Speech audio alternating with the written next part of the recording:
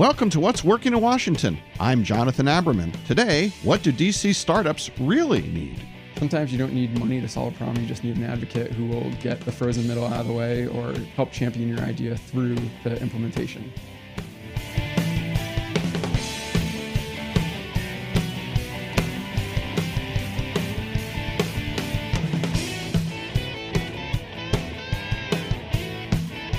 The Department of Defense is an organization that is in line for a significant increase in spending. The question is whether or not we'll get good value for money. Many people are concerned about whether or not the federal government can truly innovate.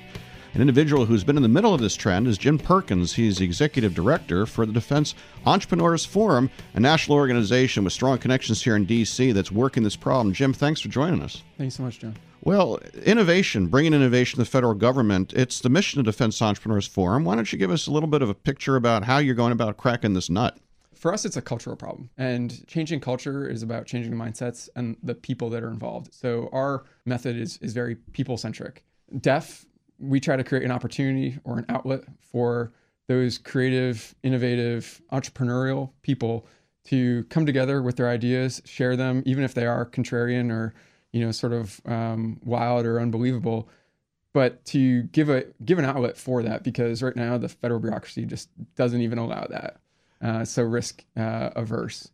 Risk adverse is certainly a phrase I've heard. Look, the federal acquisition rules are designed to prevent government officials from pointing at an entrepreneur and say, yeah, I want that. Exactly. And there are good reasons for it, but it is a significant impediment. Now, Jim, you're serving right now. You're in the military, going to be transitioning out over the next few months. Why would you, as people within the establishment, look to reach out and try to solve this problem? For me, and I think what a lot of people would say, is that it really comes down to sort of a deeper belief in service. And it's a surprising element that has underpinned a lot of things that we do. A lot of us came to serve and improve the national security enterprise, and we just saw that in our day jobs, we weren't given that opportunity.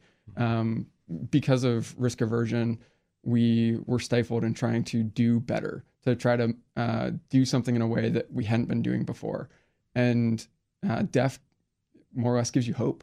It gives you it lets you see that there are people who are senior leaders and other junior members who share that passion for improving it, and recognize that sometimes you don't need money to solve a problem. You just need an advocate who will get the frozen middle out of the way, or help champion your idea through to implementation. And when I found out about it, it just resonated with me deeply, because being passionate about national security and improving it, finally finding something like this after, for me, it had been about a decade, it was unbelievable to see that something like this was coming together.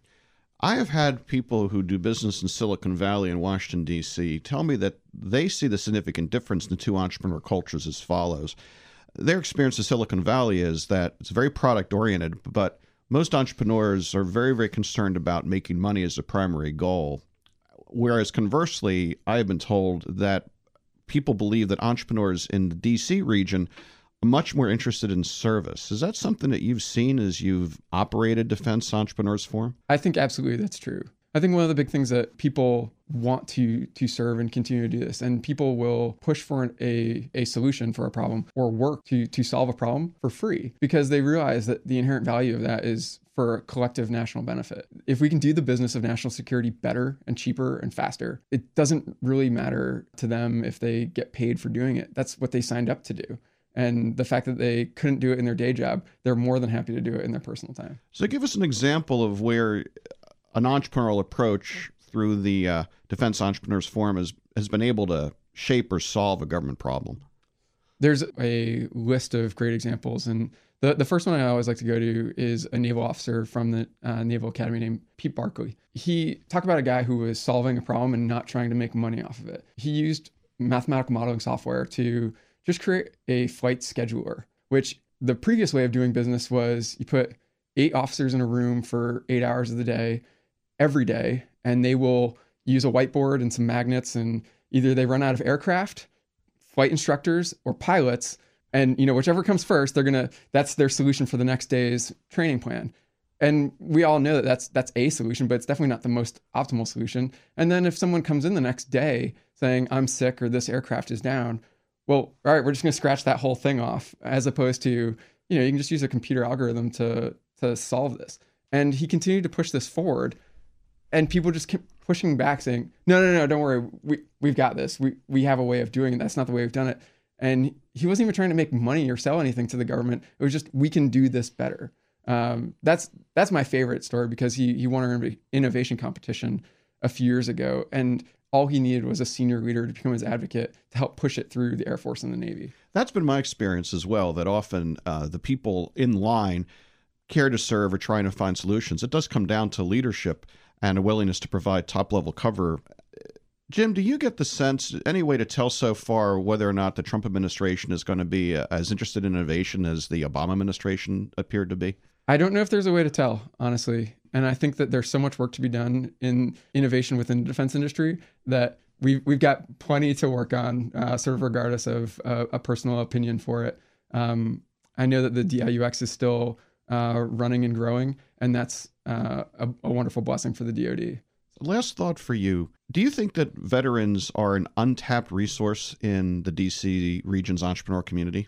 I definitely think that we could be doing a lot more. I don't think that they're untapped, because you have all sorts of great organizations, whether it's yours or Eastern Foundry, or some of the other co-working spaces that are really like the Bunker Labs in Virginia. They're all. Todd Connor has been the biggest advocate of veterans as entrepreneurs, because we are people who are fundamentally given a hard problem and scarce resources and said, make something happen with it. And untapped? No, but we still have a lot more that we could be doing. And I think they're a critical resource to solving a lot of the problems that we have. I agree. Take somebody who's got a service orientation and a belief that any problem can be solved with hard work. You got a recipe for success. Exactly. Which is a great example of what you did with the Defense Entrepreneurs Forum.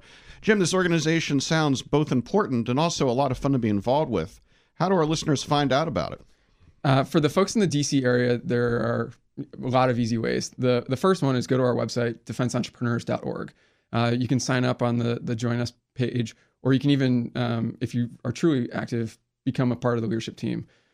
Friday, May 12th is DefX DC, which is our one-day annual conference here. And then we've got a monthly happy hour event the second Tuesday of the month, so join us. Jim Perkins, thanks for joining us and getting us up to speed on an organization that's making a difference. Thanks for joining us. Thanks so much.